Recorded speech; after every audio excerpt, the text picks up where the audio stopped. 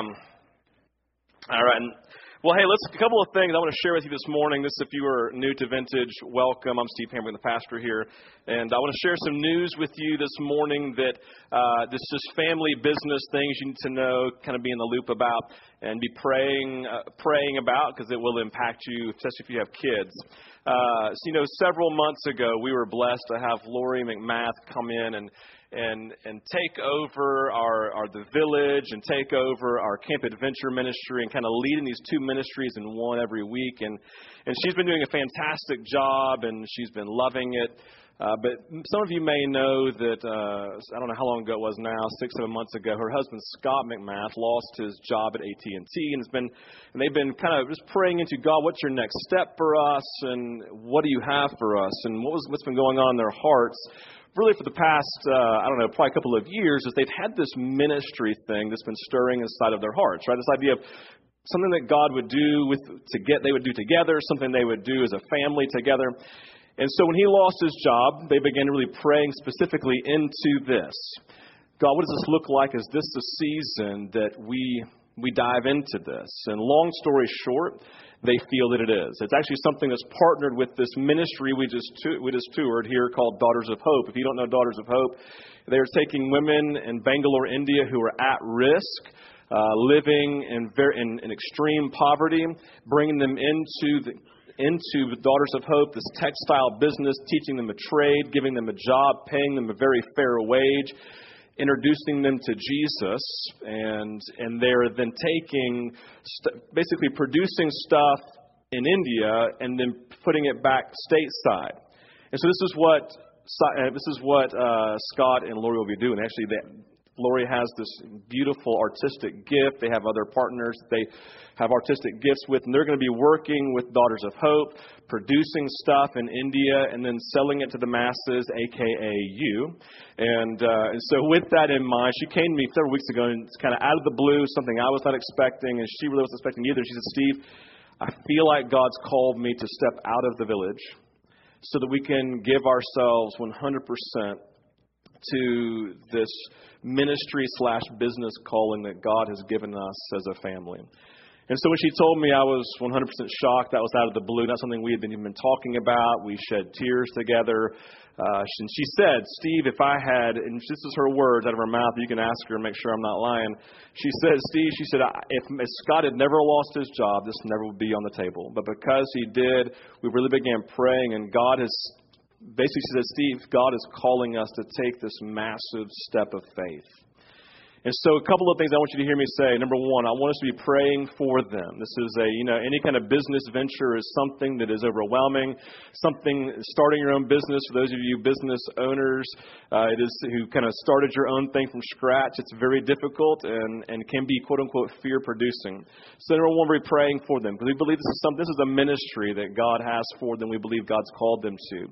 Number two, we are very, very sad, to be completely honest with you. It's something that again, not expecting. Lori was doing a fantastic job in both areas of ministering to children that were part of Vintage. And so to see her step out is something, honestly, that's very overwhelming for me, for our staff, because she is family, and she'll still be here. She and Scott will still be here.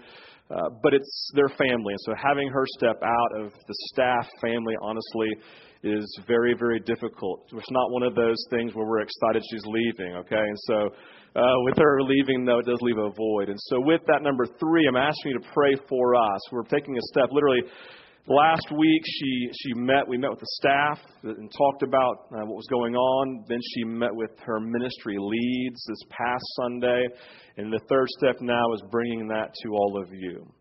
And what I'm asking is that you would pray for us as we now take the next step into finding a replacement for her. Now, with that being said, she has said, yes, I will stay on through the summer just to help all of you, to get someone in place. And so she's doing that, but our commitment to her is to find someone ASAP, which means as soon as possible, right? And so with that being said, I would ask that you would be praying for us.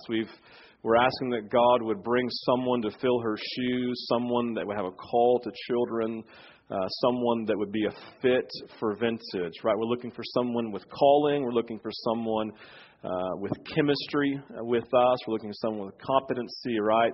And looking for someone who can come in and give themselves with a passion to our children. And so I want to invite you to pray with us into that as Lori steps out of that role. And just pray that God would bless her and Scott and the whole McMath family. That's first.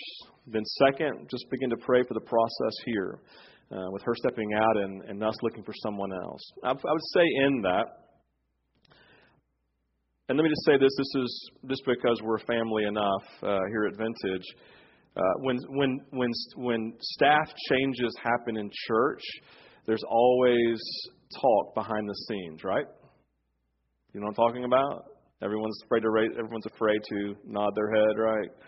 All right. There's always talk that happens. And so I would say this, please, please, please, for the sake of unity at Vintage, if you have questions or concerns or thoughts, come to me or come to Lori.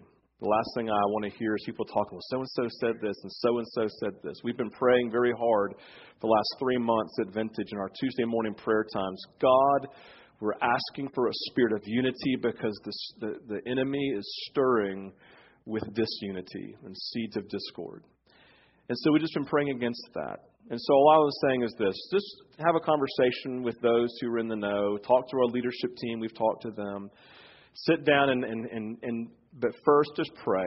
Just pray for us, pray for the future, pray for the next steps. And pray that God would be glorified in all this, and ultimately pray that the McMath business would succeed and they could start giving a lot of money to Vintage, right? No, I'm just kidding in that, just kidding. But do pray, the second part I'm kidding. Do pray that their business would succeed, all right? And pray that they would find great joy in that and they would find something to get. Like, here's the thing, y'all, and it's really kind of our fault. We took them to Kentucky two spring breaks ago, and in the process of being with our urban missionaries there, Jeff and Sherry Maddock, God began to stir something inside of both of them that now is actually coming to fruition. And so if anyone can be blamed in her stepping out, I'll take the blame. But because she's answering the call of God's mission for their family, okay? So with that, let's just take a moment and just pray for them together, if you don't mind. Lord, we love you. We thank you for Lori. We thank you for her role at Vintage. We thank you, God, for the way that she and the whole family, God, just serve and give themselves. And Father, we want to ask in this next season, this next step, God, that you would bless her, that you would bless she and Scott, that you would bless the family, and that, Lord, you would move in power and all of them. God, that you be glorified in this next step that they are taking. God, we love you. We pray this in your name, Jesus. And all God's people said, amen. All right. Well, hey, isn't next Sunday? Next Sunday's Easter, right? Next Sunday is Easter. So this is an important week in the history of the church. We call this Palm Sunday. And Palm Sunday represents what most Bibles talk about in Mark chapter 11, talks about this triumphant entry of Jesus. That's what it's called, the triumphal entry, right? Because this is the moment where Jesus is stepping in to do what only he could do. That the very reason that he came to planet Earth, this was the initiating moment. This was the starting point, right? This is the moment where he enters into Jerusalem and he sets off this chain of events that ultimately would lead to the cross, which ultimately leads to the resurrection, which ultimately, not to be dramatic at all, but literally changed the face of the world as we know it. In the moment. This is the initiating moment.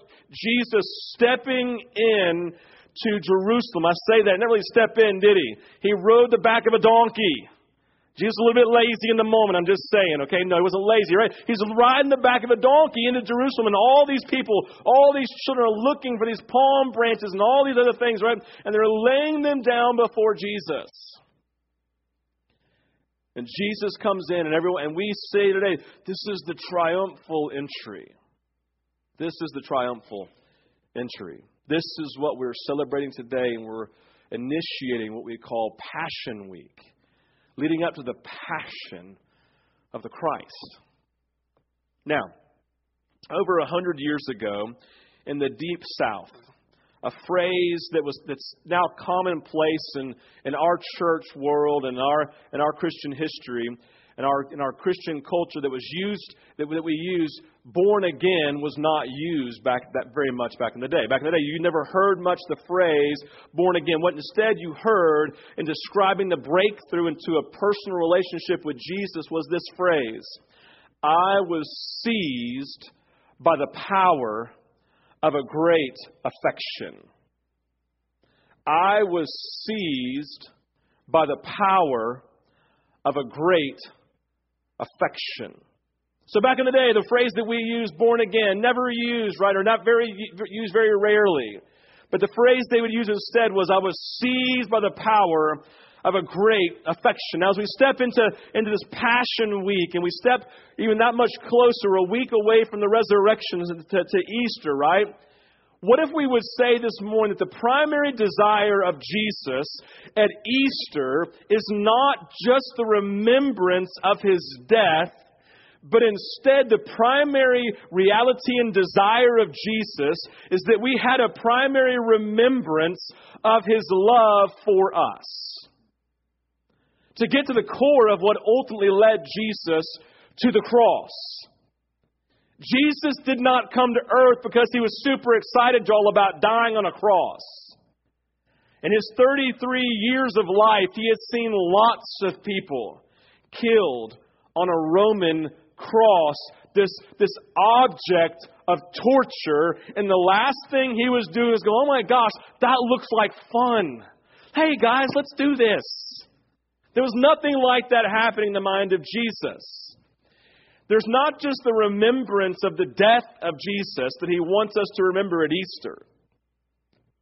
What if the ultimate core desire of Jesus is that we look to what led Him to that moment, this undeniable passion, this undeniable love?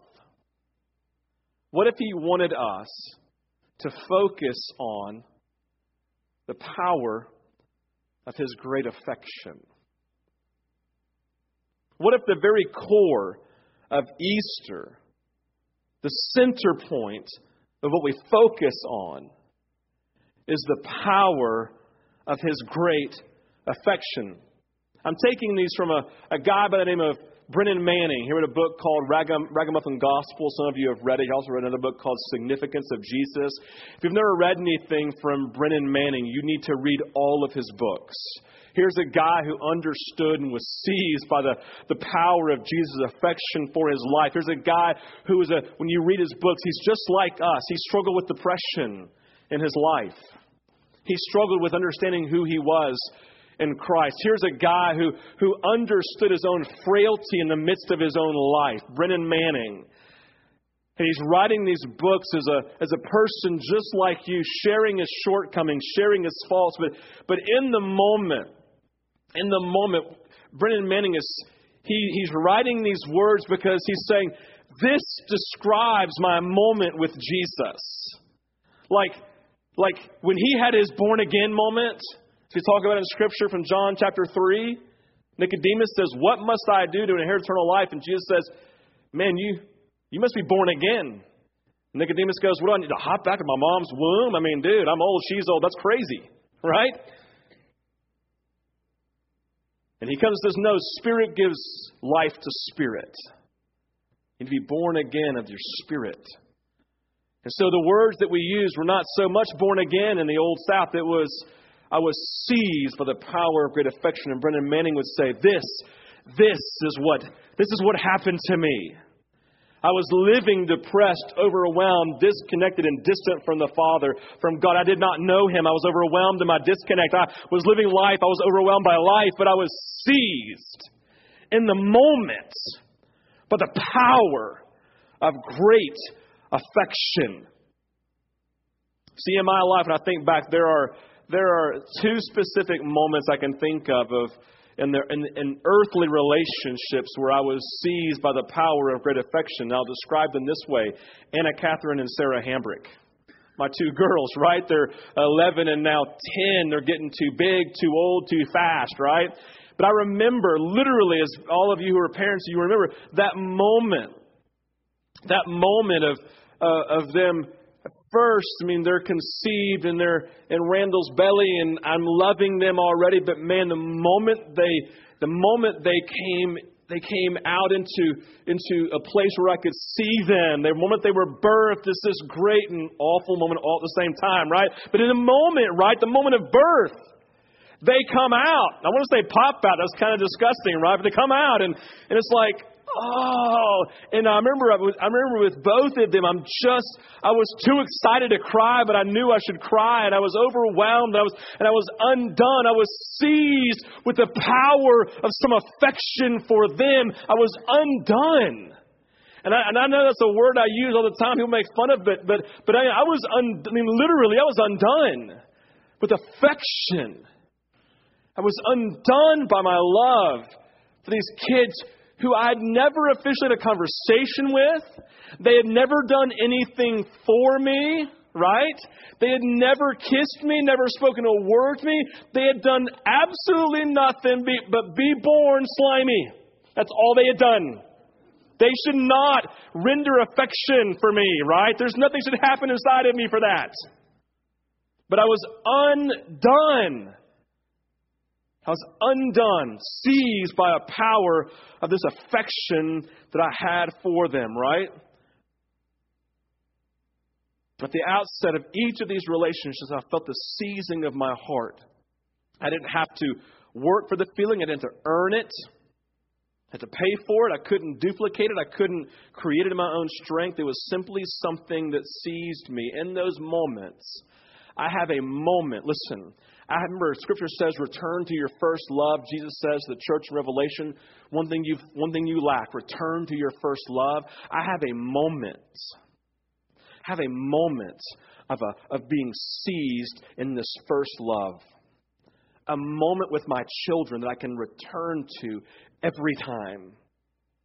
I can sit there and they say, come here. I told you a couple weeks ago, they love me telling them stories. And they say, Daddy, tell us a story about us. And I can always very easily return to the moment of being seized with the first love and affection for them.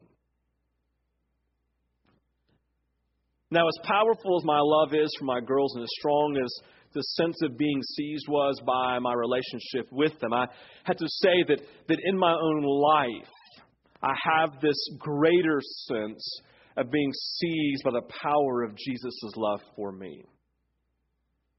And the question we ask ourselves is, do we have that moment?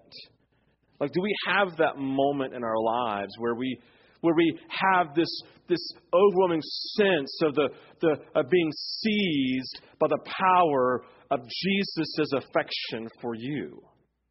Like in my life, I tell my girls all the time, I'm like, listen, Randall, your mom, I love her. She comes before you. She comes before you. And I love you. It's a very different type of love, but she comes first and you come second. But Jesus is the primary love and the primary affection of my heart. He comes first in everything. I've been seized by the power. And we said last week that when we look into the cross, the cross is overwhelming as it may be, because when we look into the cross and we see the eyes of Jesus, we recognize that we've offended him, that we hurt him. And when we look into his eyes, right, what do we see? We see the pain that we have caused him, but it's only in looking to his eyes that we find healing from the one who can forgive us, right? And we look into the eyes of Jesus and we find forgiveness, we find restoration, we find one who says, but I have loved you. I have seized you with my love, right? And what we find then is that Easter, about the death of Jesus and this moment of his life, his death, and ultimate resurrection, when we look at Easter, what we find the defining moment for all of creation about what love is truly about. Because Easter paints the picture for us of Jesus' powerful love and defines for all of humanity what love actually is. 1 John chapter 3, verse 16. This is how we know what love is. Just press pause. There's a colon right there. This is how we know what love is. And I want you to stop with the colon right there is what John's saying. And I want you to see what I just said. This is the picture of love. Jesus Christ laid down His life for us. Leave that verse up for a minute. Because I want you to see what John is saying. Remember, John is the one, he describes himself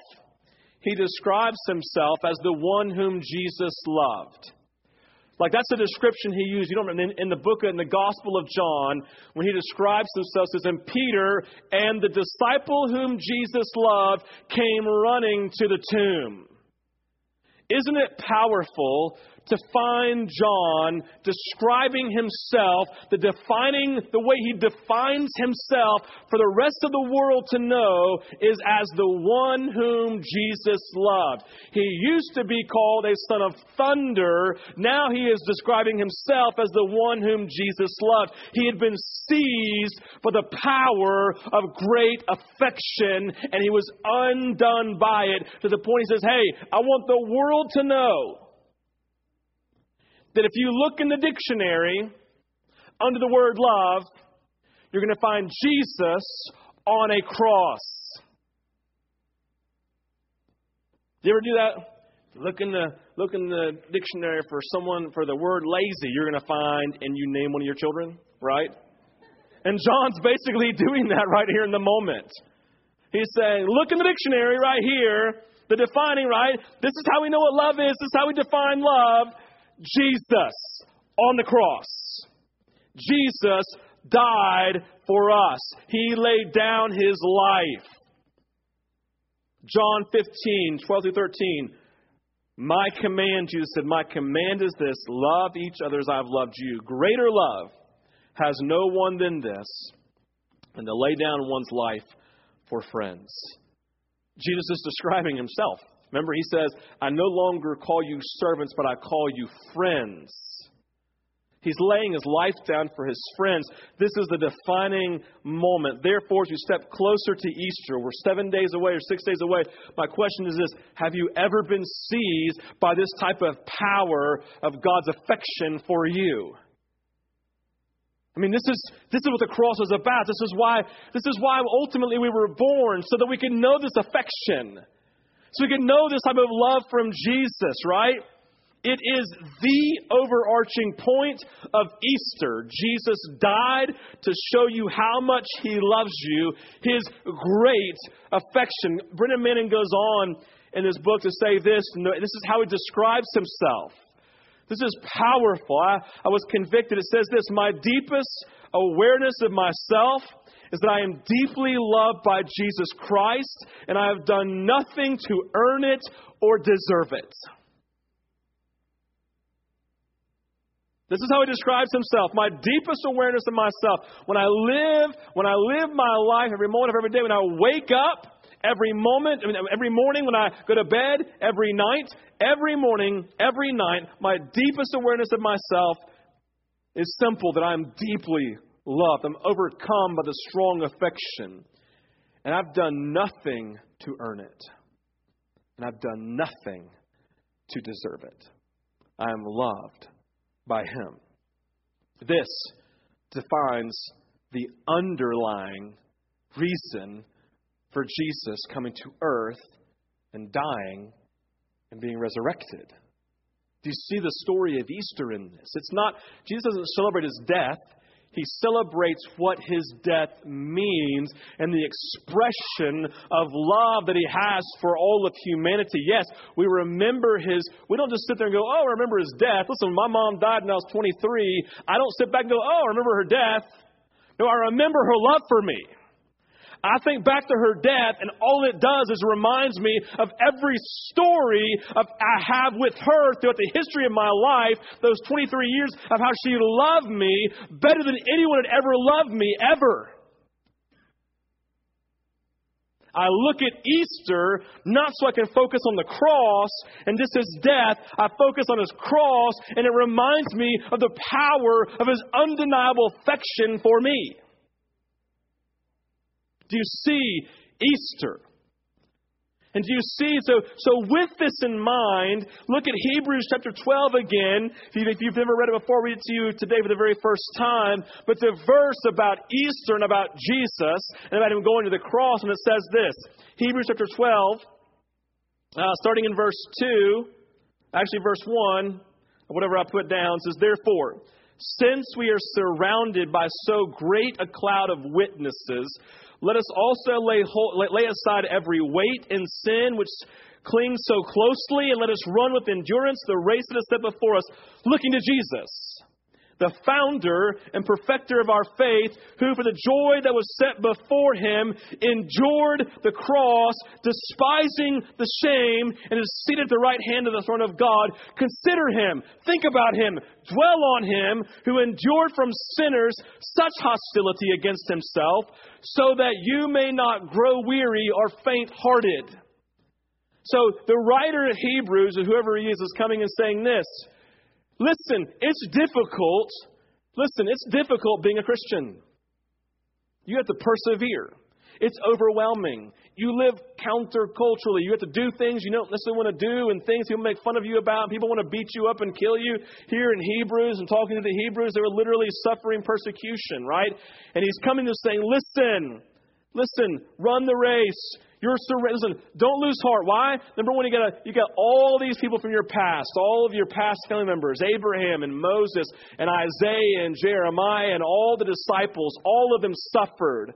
All of them suffered greatly to run the race set before them. So think about them, number one. But number two, think about Jesus on the cross and what He had to endure. And he comes and says this, and it's something that's crazy. We see that in the moment there was joy for Jesus. It says, for the joy set before Him, He endured the cross. How many of you know that Jesus didn't necessarily enjoy the Passion Week? Think about it. He comes in on a donkey, and He celebrates His last Passover feast. I don't know about you, but the last time you do something with someone, it's difficult. And then He gets betrayed by one of His best friends. And not just like said something bad about Him and slandered Him. No, betrayed Him to the point where He ended up being arrested, beaten, crucified, and then buried in a tomb. That's all the last week, my friends. We use the word endure here because you never have to endure something that you enjoy, do you? He had to endure the cross. It was overwhelming. He did not look forward to it. He did not enjoy the process of it. But where is His joy found? Well, His joy is found, simply stated, in what it would mean for the ones who had seized His heart with great affection. Do you know that Jesus was seized by the power of great affection for you when you had done absolutely nothing to cause it to be? That's the nature of His love for us, right? It's the nature of a love for a parent to a child. That the moment they are born, they seize the heart of their parent. And in the moment here, in the moment of this creation of Jesus, of us in Jesus' own mind, He sees us before our own birth. He sees us before time, and He's in love with us. He has a strong affection for us, and He sees by the power of this great affection that He has for us. Even knowing, listen, we're seized with affection when our children are born, knowing that our children are going to do mean things to us. They're going to hurt our feelings. They're going to disappoint us, and they're going to let us down. But we're seized by love for them anyway, right? And Jesus, in the midst of knowing how He was going to suffer because of us, was still seized with a powerful affection for you. And this is what Easter is all about.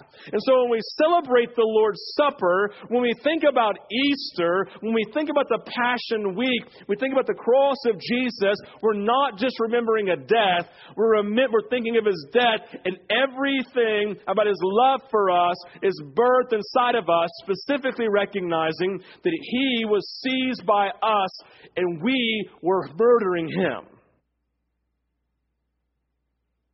And that, my friends, should change the way that we view Easter. He was seized by the power of great affection. And this Easter, that's the joy of Easter. That's the joy of Hebrews 12, the joy set before Him. He suffered, being able to see straight through the suffering, to see the joy that He would find when you gave your life to Him.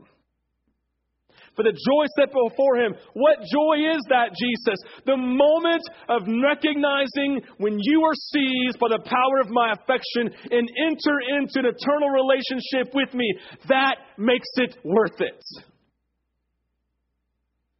Why do you think the writer of Hebrews is saying, continue to persevere in this relationship? Continue, think what Jesus went through. Remember His death. Remember the suffering. Remember the undeniable power of His affection for you. And do not lose heart.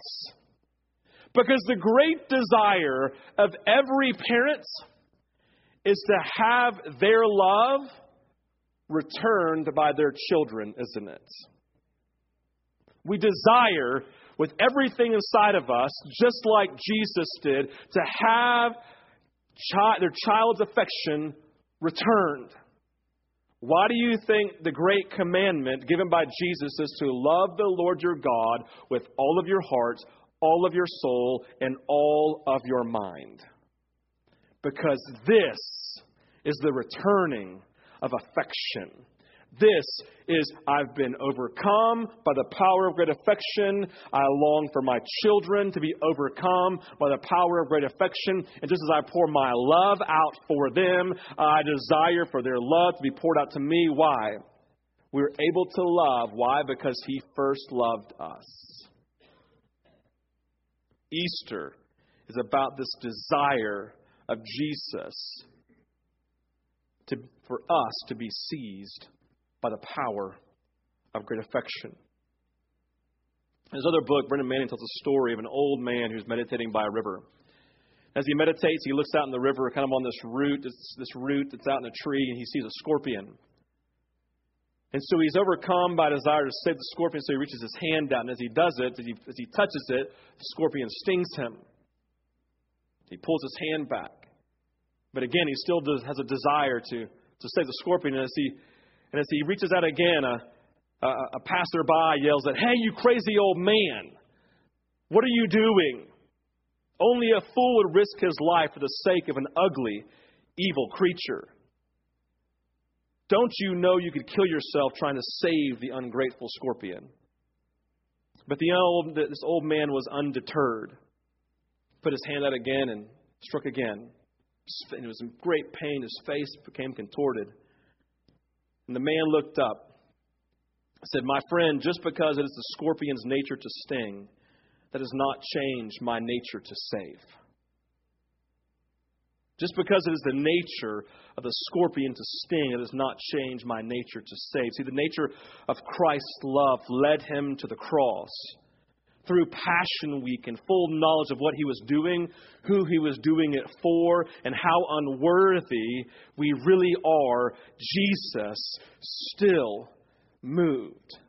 And I can only imagine if Someone said to Jesus, hey, only a madman would risk his life for the sake of an ugly, ungrateful creature. I can imagine just Jesus speaking in response, my friend, just because it is fallen mankind's nature to wound, that does not change my nature to save. Do you see the affection of Jesus for us? Knowing that we would hurt him. Knowing that our sin would be on him. Knowing that he would suffer great pain. Because he was undeterred in his affection and his desire to save the ones that he loved. We seized his heart. He endured the cross so that we could be seized by his heart and his affection. And the question I want you to ask this morning, and I've already said it once, but I want to say it again. Like Brennan Manning, can you say this? My deepest awareness of myself is that I am deeply loved by Jesus Christ, and I have done nothing to earn it or deserve it. I'd like the ministry team to come forward. I'd like our worship team to go back into another time of worship. If you're a first-time guest at Vintage, I want you to know our offering baskets are here at the front. And if you feel compelled this morning to give, or you feel God leading you, this is where you come. Just make your way up here. If you fill out a Connect card, just leave that on this chair, and we will pick it up later. This is just part of worship this morning, giving back to God what belongs to him. But in our time of ministry this morning, here's what we desire to do. In our time of worship, some of us this morning, number one, do not know Jesus. You've never experienced and been seized by the power of God's affection for you ever. And you're sitting this morning saying, I sense this something wooing me. And I would say this, Jesus. If you feel a tug this morning, a desire to be overcome by God's affection, then ask him for it. Introduce yourself to him, although he already knows you. We have ministry teams that would love to introduce you to the Jesus that they've been stricken by God's love for them, seized by the power of his affection. They can introduce you to Jesus. Number two, those of you this morning who came and you say, I remember that moment, but I'm not living in it today. I'm not living in this moment of the power of God's affection. I want to return to my first love. I want to return to that moment. This a couple weeks ago, I was at a conference, and a guy said this. He said, ministry with Jesus is worship. Ministry without Jesus is slavery. And the same can be said about your own life, and your own business life, and your own married life, and your own parental life, and your own life in general. Life with Jesus is worship. Life without Jesus is slavery. And some of us this morning, you need to be redeemed. You need to be set free from this slavery that you've been in. I encourage you this morning before the Lord. Take communion this morning. Come to the altar. Celebrate what God has done for you. What he endured for you, because he was seized by great affection. And he wants you to be seized by the power of his affection. This week, I encourage you to read from Mark chapter 11 all the way through. It's the story of this week. It's the Passion Week. You can read if you don't know, the book of John is literally split in two. It's like the first 33 years, or 33 years, and never how many days of Jesus' life, and the last half is the Passion Week. It was that important to John, for us to understand the power of his love. I encourage you this week, read that. Read the Passion story, and allow it not to be a story of remembering death, but of being overcome by the power of his great affection for you and for us. And say, Jesus, overwhelm me and reveal the nature of your love for me, God, so that I can be seized by you for eternity. You respond as the Lord leads this morning, this worship.